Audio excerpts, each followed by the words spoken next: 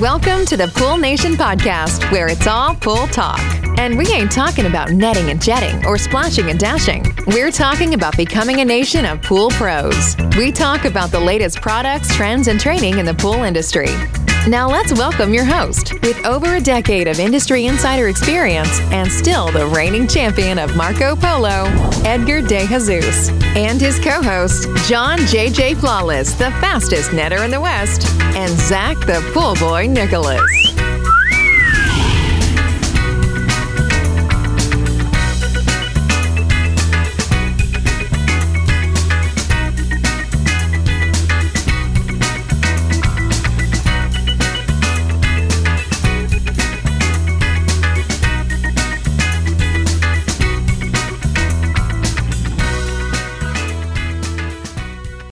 Welcome, everyone, to the Pool Nation Live podcast with myself, your host, Edgar De Jesus. And yes, I am the reigning champion of Marco Polo, along with John J.J. Flawless, the fastest netter in the West, and the famous Zach, the Pool Boy Nicholas.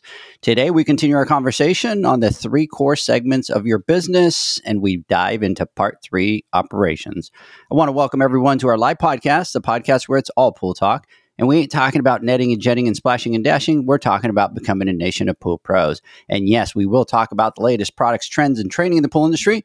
But before we get started today, I want to thank our sponsors for this podcast, the Ultimate Pool Tools, the SPPA, poolinvoice.com, Blu-ray XL, Aquastar Pool Products. We want to thank them for their continued support. John, good morning. Good morning. This is a little weird already because we don't have Zach on, and I haven't done this in a couple weeks. So I'm feeling like for some reason, like you're rushing me, because usually I'm the second. Because I go quick, right?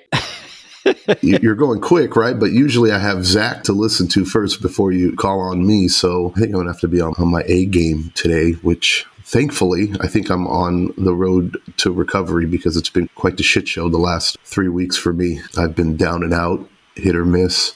I'm not really feeling 100%. And just, I think yesterday I started actually feeling like I'm turning the corner and getting a little bit better. Hopefully you can see that I look a little more positive or a little happier than I've looked in the past couple of weeks, but I'm just excited to get back on the saddle and get things going again.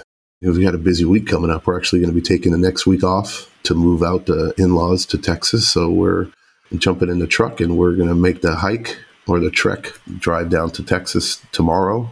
And then we're going to be there all week until Sunday. So we're looking forward to that. Yeah, no, I can't wait for you guys to come out here, hang out with you guys, and start getting moved into the house out here. That is going to be pretty awesome. Of course, as you know, not only will you have all the moving and all that kind of stuff that you're going to be doing, but then I'm going to be like, hey, John, we need to shoot this content, and hey, we need to shoot that. You're going to just be like, you're probably going to get to the point where you're just going to yell at everybody and just tell everybody, stop, I need 2 seconds to breathe, dang it. I like constantly being busy, right? The worst thing that I can do is just sit and do nothing, and took some time off while I wasn't feeling well. Not necessarily time, but I took advantage of days that I didn't have to work, and just to try to recoup and get better. But nobody enjoys it in my household, because I'll get up and I'll start pacing and I get real irritable, and I just feel like we're just wasting life doing nothing. So staying busy is a good thing for me. It helps keep me tame and focused and moving in the right direction. I'm looking forward to it. I was looking at the calendar for January, and it probably has just been better if I just stayed out in Texas the whole time, right? And not actually come back. But it's easier for you to take a couple of trips to go back home than it is to take all the trips out here. Yeah. And so I'm going to be back and forth from between now and February. It's just going to be, I'm probably going to be in Texas more than I'll be in, or at least not home here. Right. I'll be somewhere else more than, which is going to be a little weird, but I'm looking forward to it for sure. It's going to be exciting times. Because you'll be out here this week, which will be the first week of January. And then you'll be out for the week of the 18th. And that'll be a crazy week for us. We got a lot of stuff going on there. And then the week after that is, I think, like the 26th or something like that. Are you? Oh, I'm going to Cancun. You're going to Cancun. Yeah. Dang. So, yeah, poor me, right? Poor John. California, Texas, Cancun. You know, I need to do the little TikTok with the little wine thing. Right. Right, for sure. Poor me. Rack up those miles is what you got to do, baby. We almost didn't do it because it's such a cluster right now with the airlines getting flights back and forth. And the flight to go out, we're leaving like on Tuesday, I think, or something like that. And we're coming back on a Saturday. But the only flight back has an 18-hour layover or like a 12-hour layover. And there's multiple options where when we come back from Cancun, we either fly through San Francisco and then LAX, or we go to Miami and then back to Arizona, and then from Arizona to Palm Springs. And then there was one that flew to DFW, and then we got there at like 9 o'clock at night, and then we don't leave until 9 o'clock in the morning the next day.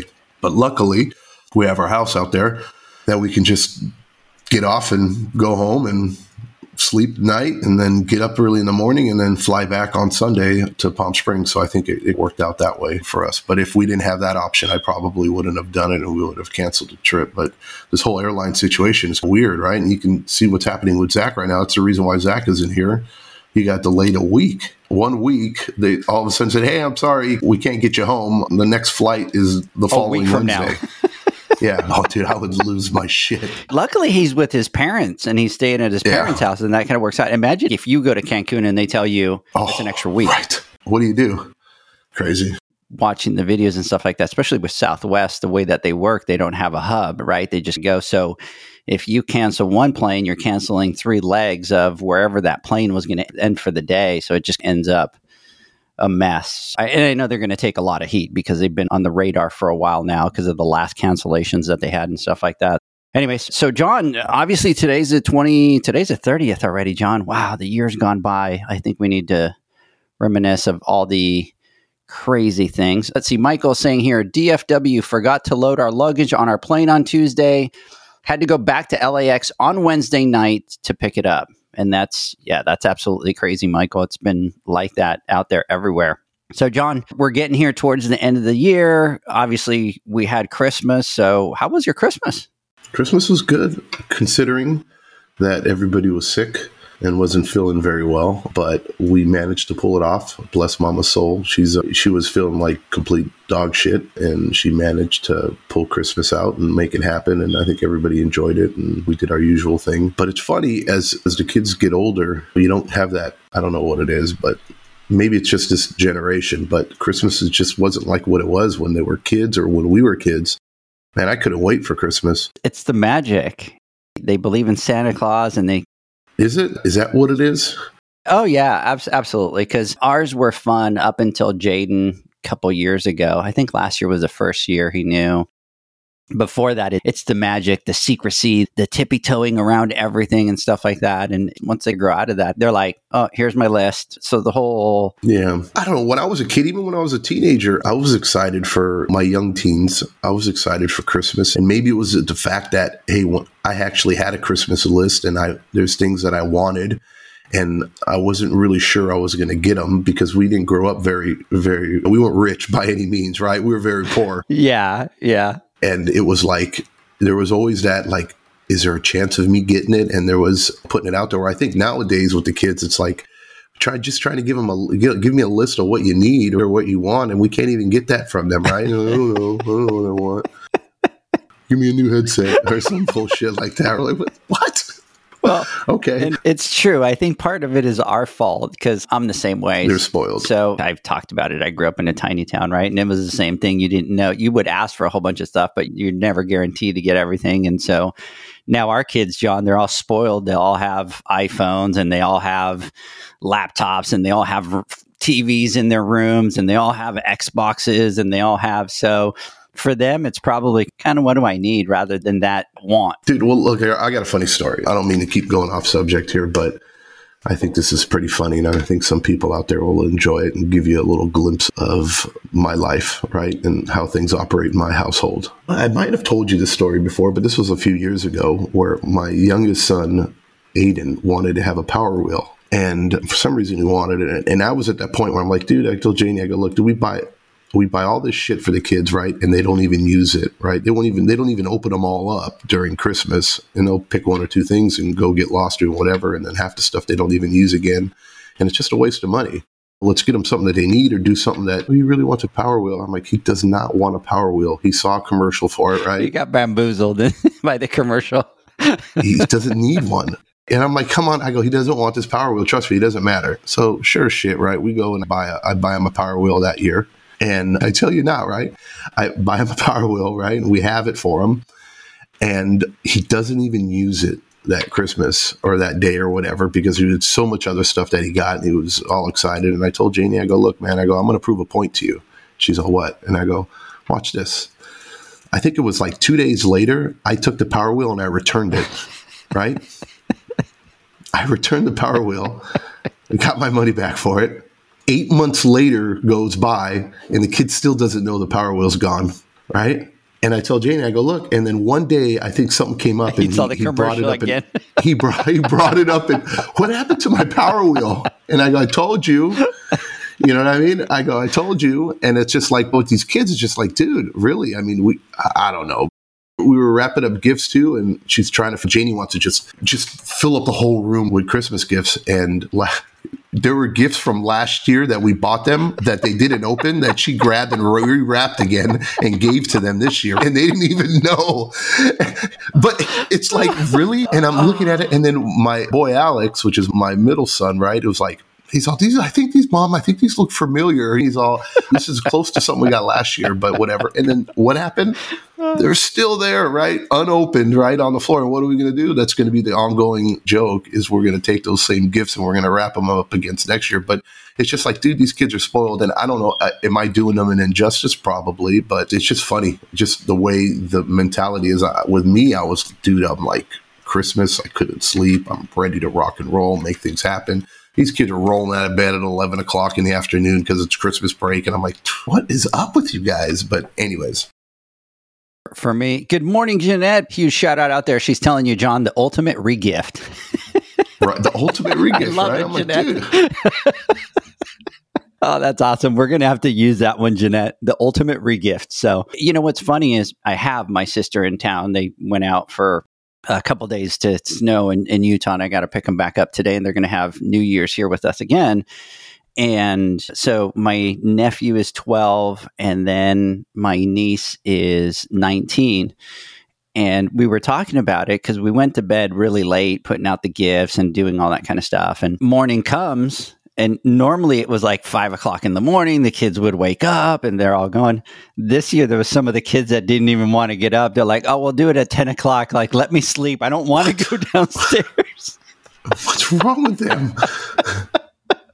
And I'm like, that would never happen in my household when I was growing up. But, and it's funny because I don't know what your tradition is. So our tradition is they don't get to open gifts until the next day on Christmas Day. But when I grew up, Hispanic family, we did gifts the night of the 24th. So we would always go get together with the family, and then gifts would be done the night before Christmas. So they always want to be able to open some gifts the night before. And I'm just like, nope, you got to wait till the next day. So it drives them crazy. Yeah, we usually sometimes open up one gift on Christmas Eve, and then you open up the rest on Christmas Day, and we wait for the in-laws to come over, and then cook Christmas breakfast, and we all chill and wait, and then we watch all the kids open up their gifts. But it just seems like every year it just gets later and later and later, and just like, whatever. Yeah, it's all good. You know, out here it was crazy because we've been dealing with Brianna's car issue. So finally, I don't even know if I updated everybody, but we had Brianna's car, which was a Malibu, and ended up being a lemon. Guy brings it down. Guy goes to bring it down to get it fixed from Oklahoma, crashes it, take it over to the body shop. The guy tears the car apart, calls me up, and he's like, oh, from the damage, you have this and this, but we got to now fix this, and now we have to fix that. And I was just like, John, I was done. I was done with the car. So I called the insurance, figured out how much I was going to get for the repair, took the check, sold the car, John, as it was to some body shop. And then we went shopping for cars. And so we ended up getting her a car. But we did it, John, the days that the weather was like friggin' -7 degrees outside. It was just absolutely just miserable. And you know that I hate the cold weather. But John, this was completely out there. And here's what I'm trying to get at, John. And I'm trying to prep you as you're moving out to Texas. So I moved out here. Nobody talked about the cold weather.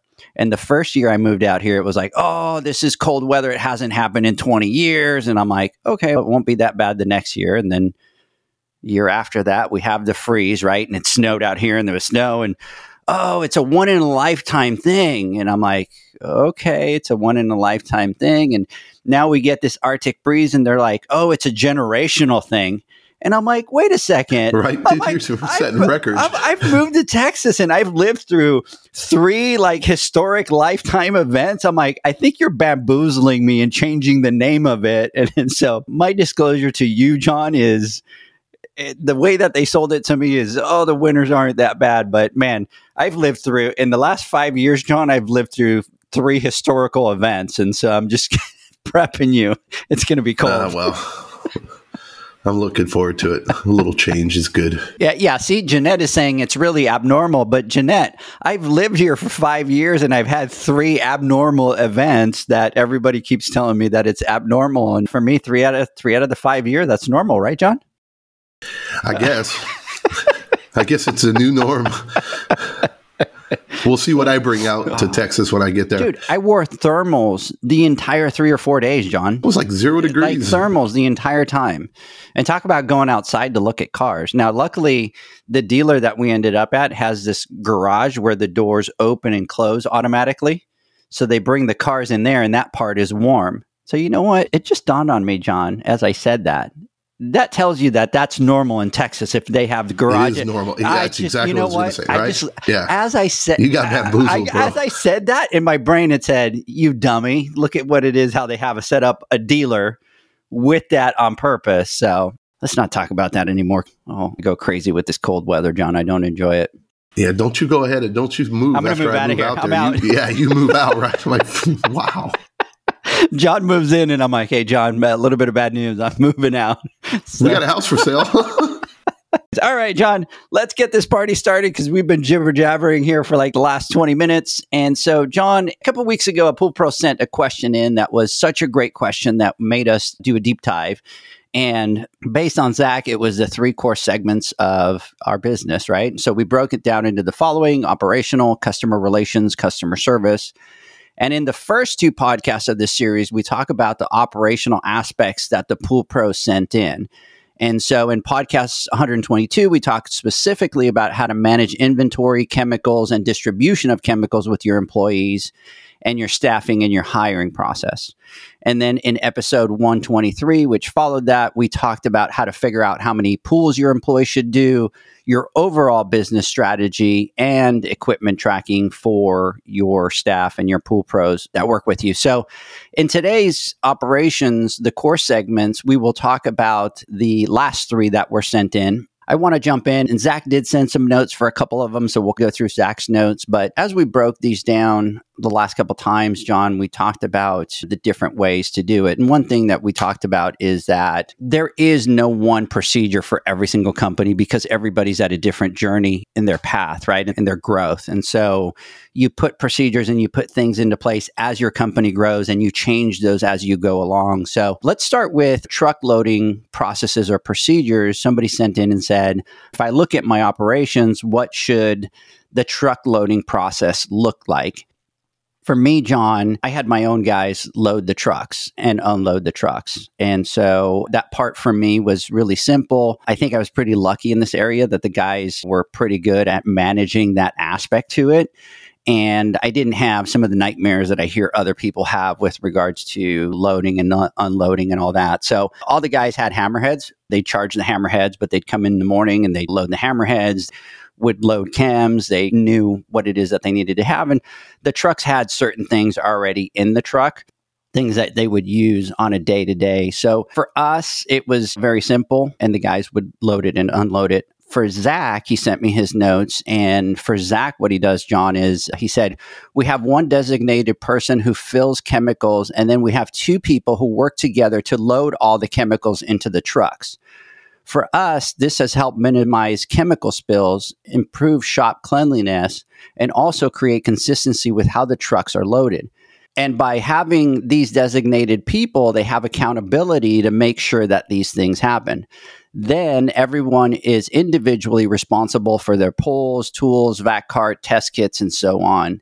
then everybody is responsible for unloading their trucks at the end of the day and putting everything in its designated location. It's very simple, but seems to be very effective so far. And this is one of the things that I love, because an example for me, this was just never an issue. My guys used to do it, but Zach has a complete procedure in place and has people loading the trucks, because you know how it is, John. It'll happen to where you'll get to the first pool 20 minutes away and you forgot to load your pole. Look, I don't know. I wish Zach was on here right now, and I'm going to ask him next time we talk, but I'm just trying to figure this out. What unloading and loading are we doing every single day with the truck, and why are we unloading something and loading it back up? Is it because we're leaving the trucks outside and we don't want anybody to steal anything? Is that the reason behind it?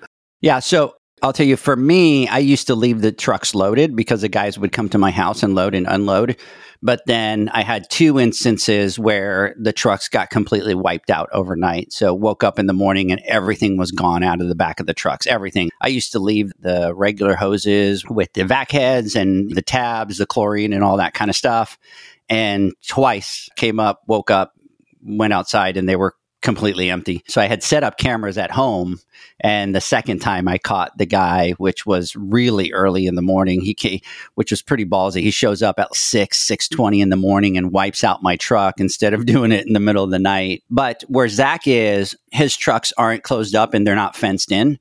They're just in an open parking lot. So he obviously loads. Remember, they stole all his catalytic converters from his trucks. Yeah, I mean, I guess I get that. And again, we're not in a position, I've never had any of that happen to us before. So if we had to unload and load our trucks every single day, that would be quite the monumental task. And it would get old really quick for me, because I look at that as waste of money, in my personal opinion, that we have to do that. And I would sit and I would think and say, okay, what do I need to do to put ourselves in a position to where we don't have to worry about that? And a one-off thing that happens every whatever, it's worth to absorb whatever that cost is. But for me to unload my truck and to load it back up again, I'm going to be spending an hour, right? My truck is packed and I got a lot of good things going on. And if I have multiple employees and I'm adding 1, 2, 3 hours worth of labor every single day, paying them $20 an hour or whatever I'm paying them, $60 a day I'm spending on labor, going back and forth, doing this and doing that, loading these trucks. And then now you multiply that by 5, that's $300, right? And then now you multiply that by 4, that's $1,200 a month that I'm spending right now at minimum on labor, unloading and unloading a truck. Where can I put that money towards somehow finding a way to secure becoming or get in an area where I don't have to worry about that and we become more efficient? Because it also wears down on your employees too, I would imagine, doing that. I may be looking at it at a different perspective, but I can appreciate and understand that some people might be put in that position. But man, if I literally had to unload my truck every day, I might be thinking of doing another career, because I'm like, dude, this is crazy. My truck is packed to the gills, right, with some goods. Where you live to and location obviously plays a big factor in that, and I understand and I respect that. But if I were in that position and doing it, I know how Zach, with his notes, he says that he has a separate person that does those things. That probably ends up being the most efficient, because I guess one person knows how to do everything. But I think doing it that way takes away from ownership a little bit. I believe that, like with our guy, Fabian, he's responsible for his truck. Everything that goes in it, everything that comes out of it, it's his responsibility. And I'm not there to babysit him or put things in, take things out. If someone took something out of my truck and put something in my truck that I didn't know about, I'd never find it. I wouldn't know what it was or where it was. But as far as like loading the chemicals, going to the shops, when we get chems, we don't store them on site. We get them, we pick them up at distribution. It's really simple with him, where he goes there, he has a list of things that needs to get, necessities that need to be in the truck when we initially loaded it. And those things needs to constantly always be in the truck. And he knows when he needs chems, he goes, orders chems, does what he needs to do, swaps them out, does what he has to do. We also use a program, we use Skimmer, and we're very good at when we're at a store, or not at a store, but at a stop, and we need a skimmer basket, we need a pump basket, we need O-rings, we need this or we need that. Religiously, we'll add them on there so that we know that the next time we go to distribution, that we need to pick the stuff up, and we go through the checklist. So that makes things really easy for us as far as keeping the truck loaded and unloaded and minimizing any undue or extra work. But that's how we stand. I think it's very important that as a business owner, when you do hire on that first employee, that you remember all the mistakes you made as a business owner when you first started and you loaded your truck, right? The things you wish you didn't do and you wish you could have done better. And being organized, I think it gives you an opportunity to almost turn a new leaf and say, hey, look, okay, I know how it should be done, and you need to stick and adhere to it. And you need to make sure that your guy or your girl, whoever is running that truck, follows a procedure that I'm sure you are very well aware of now that you've been doing it for a while, because you've got to live and learn. Because in a perfect world, when we first started, our trucks were like pristine, right? Everything was perfect and we had everything all organized, and you know how things go. And all of a sudden now your truck's a disaster and you're like, oh my God, I got to clean this truck. I can't find anything. Or you're doing extra trips back and forth to the distribution looking for a part that you bought 3 weeks ago, and you know you have 4 of them inside your truck, but you can't find it. That type of, and I know we've all been there at a certain point in times in our life, but once we have that opportunity now to start fresh, right, we need to start right with our employee. And I think it's very critical that we do things the right way and we stick with the program. And then more importantly, that you start to do the same exact things, because as a business owner or as a boss, you need to be able to set the example with your people as well. So I think it's a pretty easy subject. I mean, unless you probably have 15, 20 trucks, it can be a pretty crazy ordeal. But if you're only running 1 or 2, 3, 4 trucks, I don't really see it as being that big of an issue. Here's the part that I love about this, John, and that is that when we talk about all these things, this is the perfect example of how what works for one person doesn't have to work for the other person, right? Your business is going to need what your business needs, not what John does, not what Edgar does, not what Zach does. Sometimes it's a combination of all of those things. If you do have 5, 6, 7 guys, it starts to become an issue. That's when you need to figure out what your procedure is. And we're just all different, right? So you look at Zach, he's got procedures. He loads his trucks a certain way. I used to have my guys, for the most part, be responsible for it. John does it a different way. So just kind of look for what works for your business at that point in the journey. I know out here in Texas, big companies that have 15 guys, they have to have a yard that's closed, right? Because you've got so many trucks, and they'll have their chemical in a chemical room in the yard, and then the guys can load from there. That kind of becomes a lot easier because you're not having to unload and reload trucks every day. And at an operation that big, John, it's different when you have 3 guys loading and unloading. You got 15 guys. In Zach's situation, he would need 2 or 3 guys loading all of those trucks every day. And then you start getting into what you're talking about.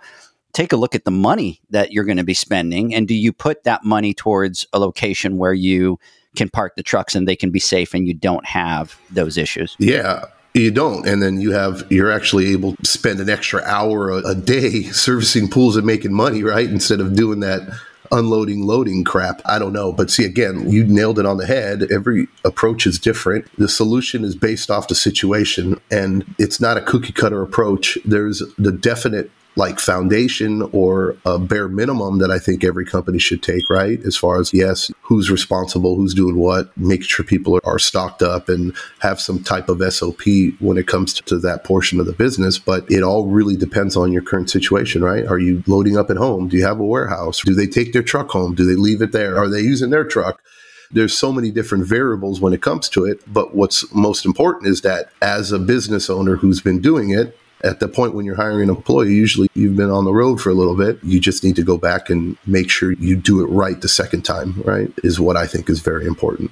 And don't allow the same troubles or issues or inconsistencies that you let yourself get away with because you're the boss or the owner, or you don't think whatever. Don't let that same mentality trickle down to your employees, because all you're doing is compounding the same issue. It's an option. You have an opportunity now to right what you wish you would have done right before, if that makes any sense. Yep. Hey, I do want to give a big, huge shout out to Leslie. Leslie is listening to our podcast, and I'm going to take it personal here, Leslie. I know that you're listening, and I haven't seen Zach jump on anywhere, say, hey, what's up, bros, or any of that kind of thing, John. And Leslie is over here letting us know they were supposed to be home yesterday, but can't fly out to Wednesday, but they do have their luggage. So big, huge shout out to Leslie out here listening. And as we throw Zach right under the bus, boom, boom, boom, boom. So anyways, John, let's do this. Let's take a quick word from our sponsors. When we come back, we will jump into an attendance policy. The Hyper Pole from Ultimate Pool Tools is a pool care pole designed by pool professionals for pool professionals, featuring precision-crafted carbon fiber and stainless steel construction. Go to ultimatepooltools.com or Instagram at Ultimate Pool Tools. Pool pros have specific needs when it comes to general liability insurance. The SPPA program has you covered. With 3 tailored and customizable general liability options, SPPA makes it easy for pool pros to feel secure. Find out more and get covered at thesppa.com. Now available, Pool Invoice. Pool Invoice is a pool billing software created specifically for the pool service and repair industry. It's developed for our industry and only our industry. Pool Invoice is built with recurring billing in mind. You can print, email, text invoices, or even send via WhatsApp. You can add recurring or yearly charges, accept credits, and set up autopay. You can even see when customers have seen the invoice. It even has a customer portal where they can log in and see, print, and pay invoices. It has all your customers' information on one page, so you don't need to search through hundreds of invoices looking for the one you need. Just go to the customer profile and it's all at your fingertips. Created specifically for the pool industry, Pool Invoice. Now available at poolinvoice.com.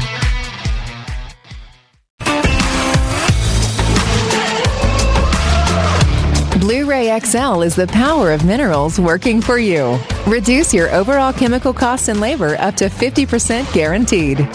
Whether you have 20 accounts or 20,000, Blu-ray XL's direct pricing and free shipping to the pool trade have you covered. Improving pool professionals' profit and work-life balance is what they do. Blu-ray XL, the real mineral purifier. Visit them at BluRayXL.com. Blu-ray all day.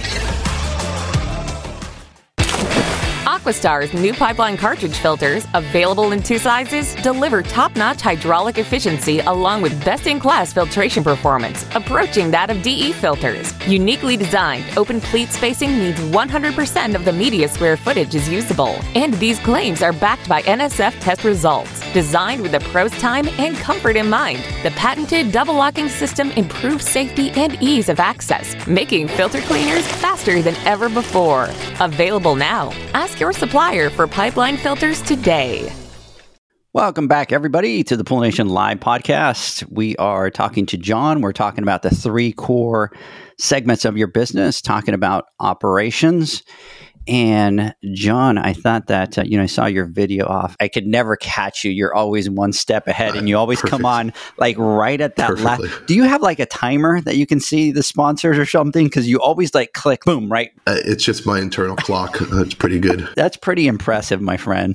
So Thank you. Anyways, so John, let's continue our conversation here. So the next segment that was sent in to talk about was attendance policy. And Janie, big shout out to you out there. Good morning, young lady. So the attendance policy, I know that having an attendance policy is important, but can you give me an idea of what it should look like? And I think this is a great question, John, because this is one of those that you start as a business and it's how do you get to the nuts and bolts of what that should look like? And so before I jump into this one, I'm going to make sure that I address this. And this is something that we always talk about, especially for somebody that has a small company.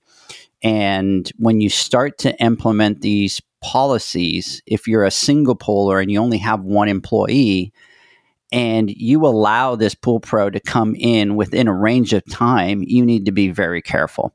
For example, at the beginning with my first guy, they would show up from 7 to 7:30, right? To me, it wasn't a big deal. The school for my kids was across the street, so I would walk the kids over to school at 8 o'clock. So I would leave at 8, but I would have them come anywhere from 7 to 7:30. So to me, it wasn't that big of a deal because I never had issues. They'd be there between 7 and 7:30. Once you start to set these procedures in place, and John's talked about it before, you have to be very careful because as you start to implement these policies, now you have to hold everybody accountable to these policies. So if you have the attendance policy and you say you have to be here by 7, it's not 7:15, it's not 7:20. it's 7:00. So what I'm trying to say is I'm not saying don't put those attendance policies in place, but just be cautious as you're putting procedures in place that they fit with what it is that you need to do. For example, for me, I really never had an attendance policy. I really only had one guy that started to give me a hard time, and then I had to address that. But if you do put that attendance policy in place, John, the thing is now they need to watch every morning and make sure that everybody's coming in on time, right?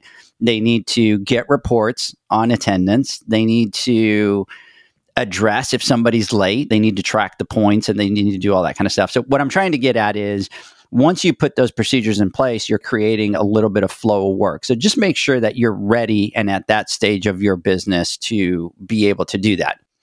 So if you have a company like Zach, they have a different business structure. So they have an office, they have a building, they have a manager that's in the office that makes sure that all the pool guys, that all the guys and the girls come in at the same time. And it's very important because if you have an office like that and you have a manager, then that manager has to be there before everybody comes in to make sure everybody goes off, that make sure that the attendance is there. And then also they got to make sure that all those people come back. So you have a different structure, which is good. There's absolutely nothing wrong with that. As you grow and you get a lot of people, that's the path that you're going to be headed in. The typical way that it works, and John, you could talk about your past and how you guys used to do it, but typically the way that it works, and I'm just making up general numbers, you come up with your point system, but the way that it works is, let's say that for an attendance policy, you have 10 points in a 52 rolling week, right? So if you have somebody that is late more than 6 minutes, right? Because there's a grace period between 1 minute and 6 minutes, you could be there and it doesn't count as being late. That does not mean that you could show up every single day at 7:06, right? Because then that's a pattern. But you have a little bit of a grace period in order for you to be able to come in. After that 6 minutes, so if you're there at 7:07, then what happens is you track whatever it is, half of a point or a point, whatever you decide that your attendance policy is going to be. And then you start to track attendance that way. So, for example, if they are sick and they call in, then it's a 1.5, right? So they have 10 points, and based on their attendance, they start to lose points, and that's how you hold them accountable to that. And then there's different things that you could do. An example, somebody's a no-show for 2 days in a row. That's considered job abandonment, right? They no-show, no-called for 2 days. That means that they're not coming back. There's other things that companies do, and that is that if they're sick for 3 days in a row, right? So let's say that you go out and you get the flu and you're really sick for 3 days and you have a doctor's notes, then that's considered one absence. Anything over those 3 days, right? Then those are considered individual. So they would be individual absences on there. And you could do different things with that attendance. If somebody works less than half of the day, so let's say that you have somebody working and they only work for 2 hours and then they need to leave, then what happens is that counts as a sick day, right? It's considered a full absence. And then you could set up things in your attendance policy that they're required to call out 2 hours in advance before calling out, right? If you have that in place, they have to call you 2 hours in advance. Or if they call after that, then obviously it's considered a full absence. The big thing here, John, is that if you're going to implement something like this, you need to be in a structure kind of like Zach's, right? Where they have an office manager that's able to track the attendance, that's able to watch it. And then the most important part is that you put this attendance policy in place. Now you have to hold everybody accountable to every single absence, to every single tardy. So if you have somebody that's getting there where they call in a whole bunch of times and they're late a whole bunch of times, you have to have that conversation. You have to call that person into the office and let's sit down, let's talk about your attendance. In some cases, you might need to write up, right? And then in the worst case scenario, they max out their 10 points, then that can lead to termination. And you can't be in one of those where you go, oh, well, I'm really short staffed and this is not the right time to let somebody go. It's like, no. If you put these procedures in place, you are now having to make sure that you follow those to the T. So what about you, John? Obviously, you've got a big, huge background with managing thousands of people. So what have you seen out there that are some of those attendance policies? The minute I read this, right, and we started talking about, we're going to talk about attendance policy, and I thought to myself, I go, what a rabbit hole we can go down with this. Because this is, God, I can literally talk about attendance and what to do, what not to do, some pitfalls and realities for 2 hours straight. And this is a tough one, man. It really is. And, everything that you're talking about, Edgar, for sure. But let's just be real here. As a business owner, when you first bring on your first employee, that is the biggest decision any small business owner takes, right? And it's that jump that you take in order to start growing your business. And then once you get them, right, keeping them, right, and them being the right person is the next challenge. It really is. And I can't tell you how many times I've spoken to guys that have been caught in that pickle that you're talking about, right? Where, you're damned if you do, you're damned if you don't. So I'm just going to end up just dealing with it until putting up with the BS or putting up with an employee's attendance behavior just simply because I'm not at the capacity to do anything about it. So I want to take things back, and before I go into what we used to do, more of what I think we should be doing as business owners when we first bring our employee on. The type of employee you bring on is very, very critical to how quickly you progress as a company, how quickly you can grow, or how quickly you can destroy everything. And I think the most important thing you need to do is before you bring on an employee, or when you do bring on an employee and you give that individual X amount of work or pools, never try to put yourself in a position to where if they were gone that day or that next day, that you would still be able to function as a business without destroying your reputation or hurting your bottom line. And that's tough to do, but the reality is that's the only way you can really set yourself up for success without just rolling the dice and hoping that everything's going to be okay, fingers crossed. Because the reality is you're going to go through multiple employees before you find that one guy or that one girl that you can depend on. Because attendance, especially out here in California, I mean, it's a touchy subject, right? You talked about things that you need to look for or what you need to do. And I would say the first thing, you need to be consistent with your attendance policy, right? You need to be fair with your attendance policy, and you need to be firm with your attendance policy. And that means sometimes you got to make some tough choices that will put yourself in a position that you don't want to necessarily be in, but you have to do. Like I said, you can hire somebody who's a complete snowflake, and they get a little sniffle here and there, and all of a sudden it's the end of the world and they can't work, or, they stubbed their finger, or they got a hangnail and I can't pick up the cases of chlorine anymore, or whatever, you know what I mean? And then you got some tough as nails type of individual. I know me, I never called out sick when I was at work. I never did. It was just not an option. And this is when I worked for somebody else before too. And then we had other people that were constantly getting sick and stuff. And it doesn't necessarily mean that they're bad people, but you need to be fully aware of this and prepared to take the necessary actions to correct it. So, man, all I can say is no matter what you do, whether you have one employee or you have multiple employees, whatever you decide on doing, you need to decide on some form of plan and corrective action for any of your employees, and you need to just hold them to it. And when it does come down to, if you have a point system like what Edgar said, and it comes down and says, hey, look, you have an unexcused absence that says X amount, or you've come in late or done no call, no show, stuff like that. And when it comes down to writing people up or terminating them, you need to stick with it and do it, especially if you have multiple employees, because you can't pick and choose what consequences you give one employee over another employee when it's based off of who they are, right? You need to be fair and consistent. It's like the law. You can't pick and choose what consequences or what actions or what repercussions each employee is going to take based off of your feelings towards them, or that doesn't come into play. Back in the day, when it came down to attendance, it was just like Edgar said, you have your grace period. It was up to 7 minutes or whatever it was. After that, obviously, you write people up. First thing with us is we would always do informal warnings, right? It'd be a verbal warning that we'd have with an employee and let them know. what they're doing, revisit the employee handbook and revisit the attendance policy to make sure that they understand and they've fully understood what the attendance policy is and what the consequences are if they're late or tardy or don't show. And then we do a verbal warning with it, write it on a piece of paper, put it in their employee file, have a conversation. And if it were to happen again within 90 days, then we would take that informal warning and we would take it to a written warning.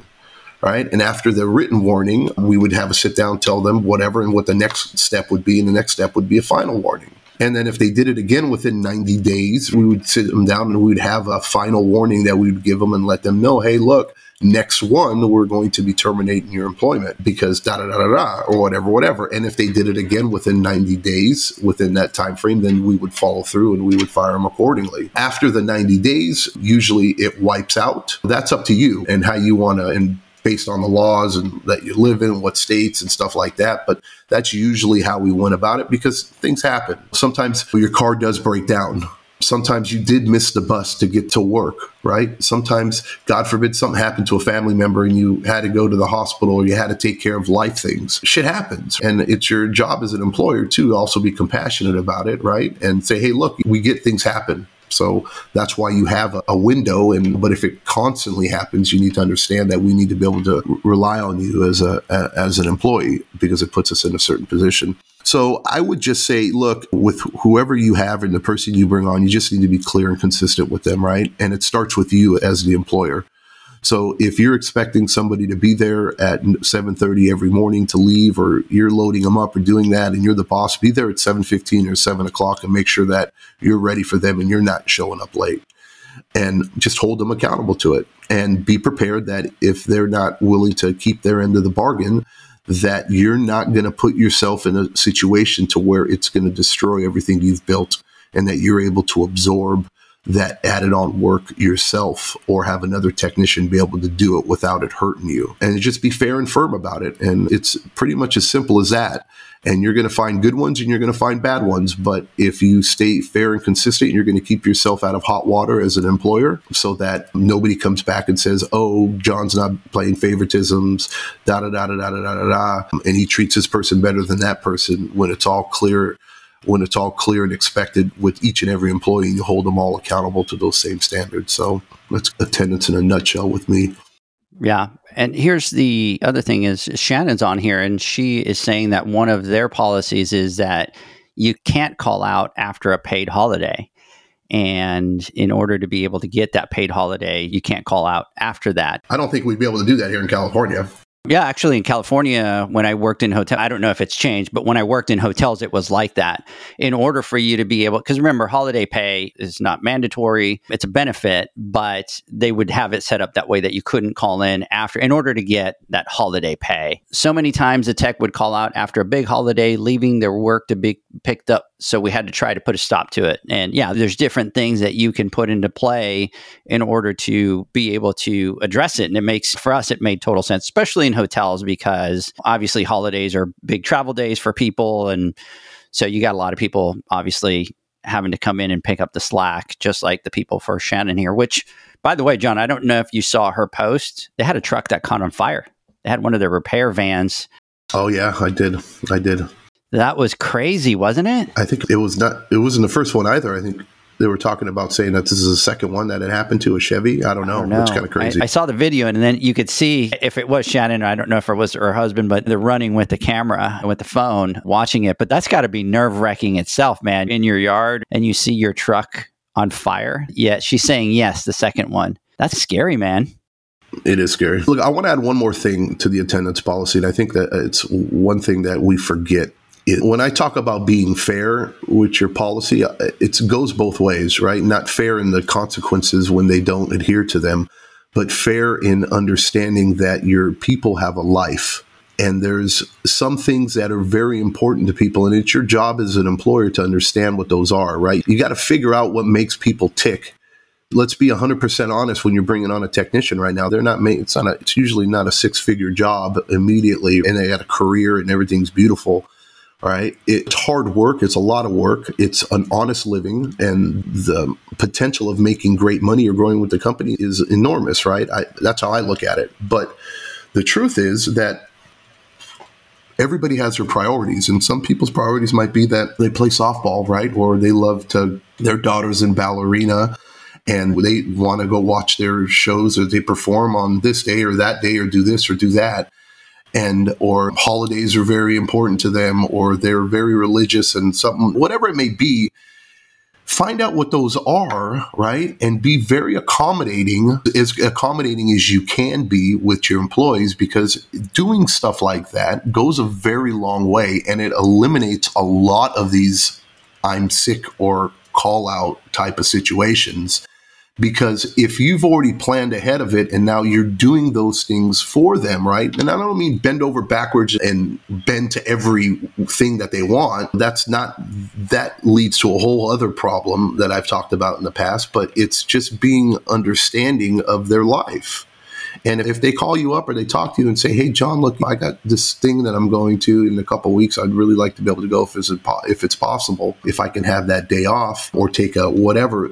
If you can do it, and even if that means you do a little extra work on your own and you take them on, by all means, please do that. And I promise you, those things go a very long way with those employees. It's like making a deposit. This is what we talked about back in management, is like with your employees, it's like a bank account, man. You got to give deposits. You got to deposit. You can't always just take withdrawals, because if there's no money in there, in that account, you're not going to get anything from them, right? It's okay as the boss to start, hey, I did a little here. You can see this, you can see that, right? Fair and firm. I'm helping you out. I'm doing this, that.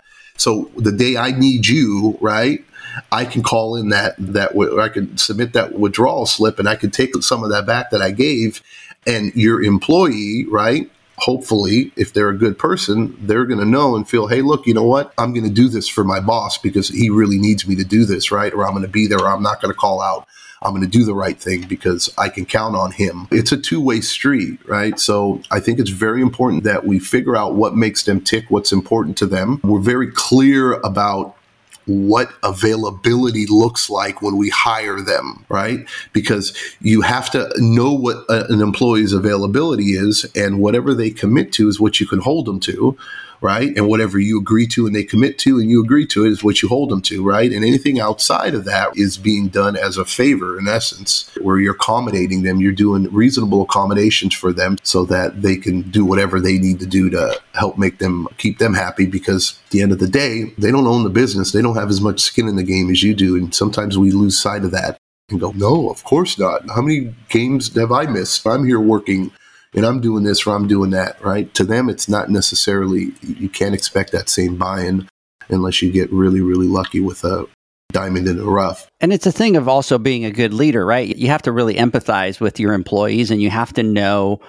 what their passions are and what the things are that they like to do. And you have to be accommodating around that so that you create loyalty, which is one of the things that we're going to talk about with regards to customers and customer loyalty and all that. But that also goes hand in hand with your employees. And when you can truly empathize with them and know what their likes and dislikes are, you're going to be in a much better position to be able to have happy employees rather than just everybody show up, everybody do your job, everybody leave. At some point, people just aren't attracted to that. They feel like, okay, just like you would feel like being a number, right? John, let's do this. Let's take our final words from our sponsors. When we come back, I want to get your final thoughts.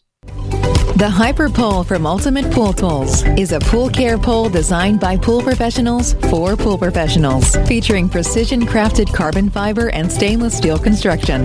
Go to ultimatepooltools.com or Instagram at Ultimate Pool Tools.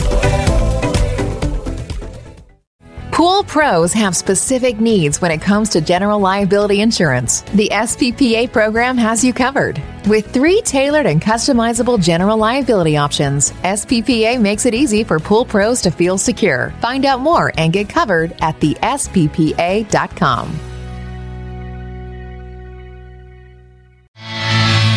Now available, Pool Invoice. Pool Invoice is a pool billing software created specifically for the pool service and repair industry. It's developed for our industry and only our industry. Pool Invoice is built with recurring billing in mind. You can print, email, text invoices, or even send via WhatsApp. You can add recurring or yearly charges, accept credits, and set up autopay. You can even see when customers have seen the invoice. It even has a customer portal where they can log in and see, print, and pay invoices. It has all your customers' information on one page, so you don't need to search through hundreds of invoices looking for the one you need. Just go to the customer profile and it's all at your fingertips. Created specifically for the pool industry, Pool Invoice. Now available at poolinvoice.com.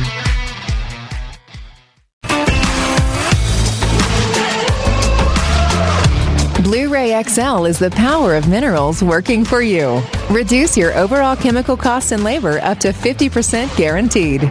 Whether you have 20 accounts or 20,000, Blu-ray XL's direct pricing and free shipping to the pool trade have you covered. Improving pool professionals' profit and work-life balance is what they do. Blu-ray XL, the real mineral purifier.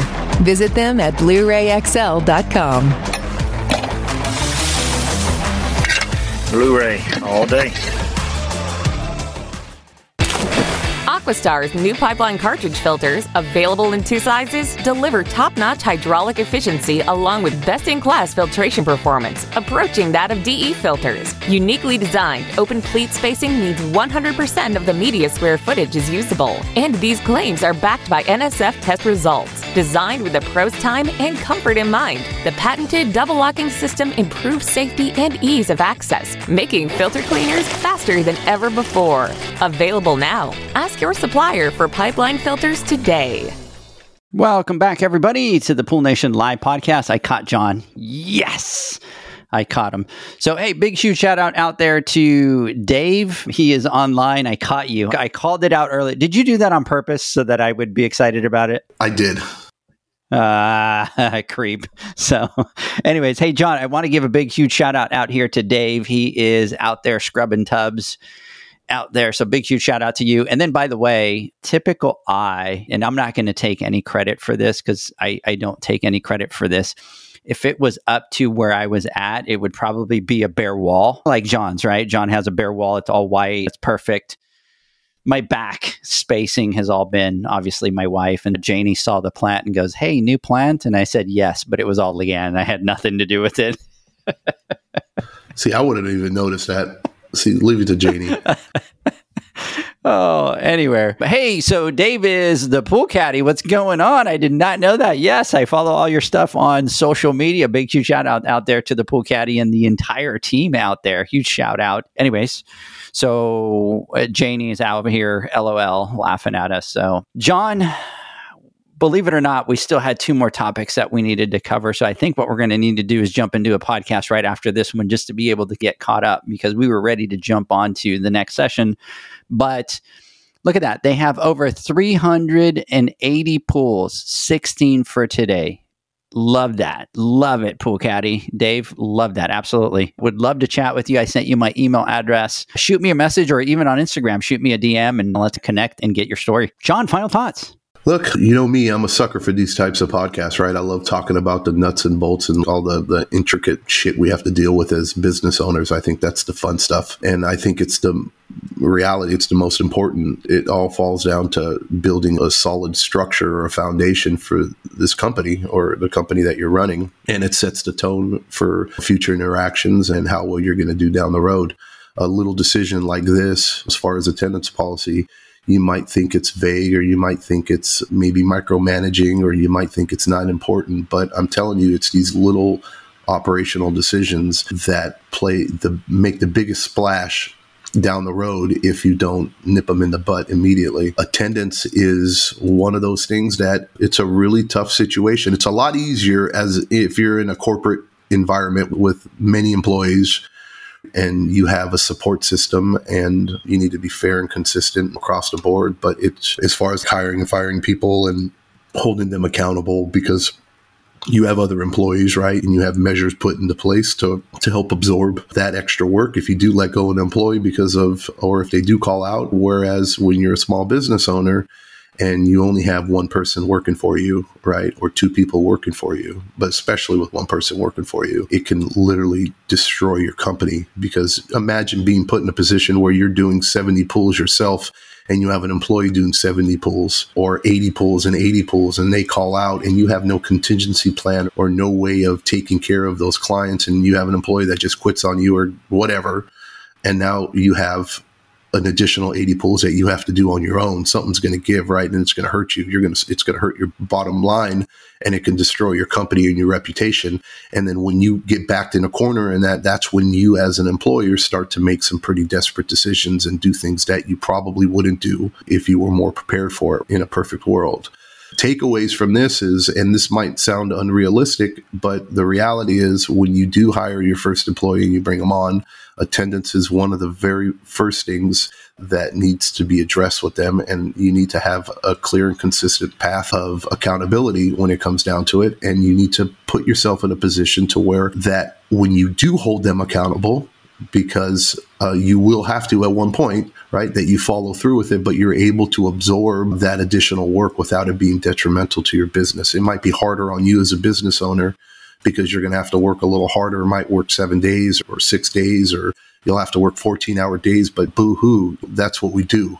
That's what we are as business owners. And sometimes we get a little too lax and you get a little too comfortable that we're not working as much now because we have an employee here or there, or you get a little too greedy and you hire an employee, you bring them on, and then now you stack yourself up with a bunch of with a bunch of accounts, and to where now you can't absorb that extra work.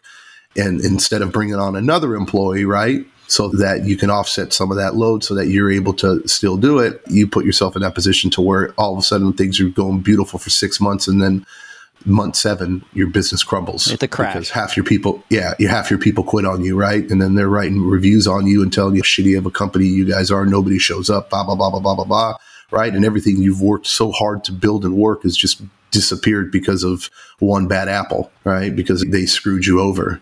And it's a lot easier said than done, but do not put yourself in that position. Do everything at all costs to make sure that you're prepared, that when you do bring on that employee, that you're able to work without them as well. Absolutely. And if you can do that, I think you'll be fine. Absolutely. And you have to be the standard. And I went through this, John, where I had a guy that was giving me an attitude. And one day in my driveway, he gave me an attitude and he's like, well, I'm going to quit. I'm like, you know what? Just give me the keys to the truck. Like, we're done. I'm not going to play hostage to anybody. If I got to get out there and I got to do 80 pulls, I'll do 80 pulls. I don't care.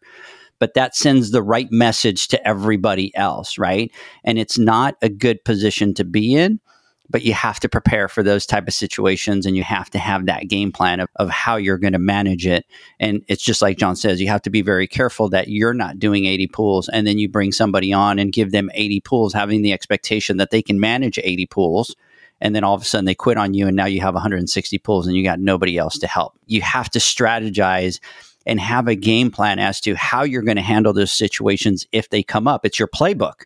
And you have to have all those plays in your playbook so that when they happen, you're not caught by surprise and you have the stress and the chaos of it all. But you're like, here's how we're going to manage that situation. And look, you will go through it. Like, every business owner will go through it, and every business will change. No business is ever on cruise control and it's all perfectly and it all runs. It's like every business has its ups and has its downs. And it's just a matter of how you prepare and how you manage for those situations. So big shout out over here to Mr. Mike Acosta. Mikey's Quick Coupler is on here. He's talking keep notes. I had an 80-man crew, needed the notes. Absolutely. You got to stay on top of all the details out there. So anyways, John, this is the final podcast for 2022.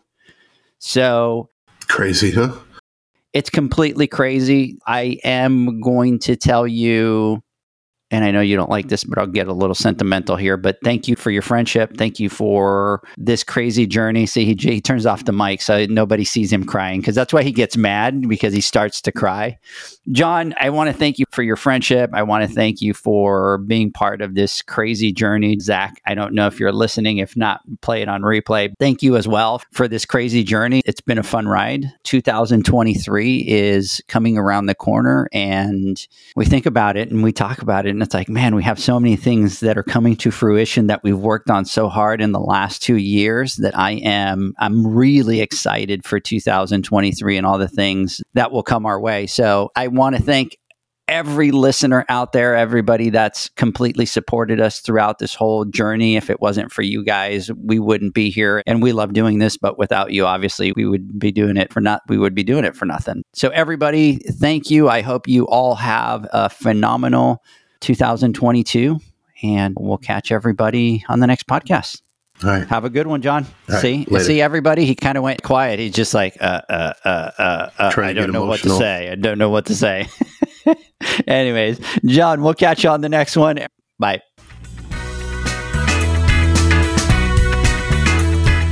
Thanks for listening to the Pool Nation podcast, a member of the Pool Nation family. You can listen to us live every Friday here at 9 a.m. Pacific, 11 a.m. Central, and 12 noon Eastern Standard Time. You can find us at Pool Nation or PoolNationPodcast.com, on Facebook, or on Instagram at Pool.Nation.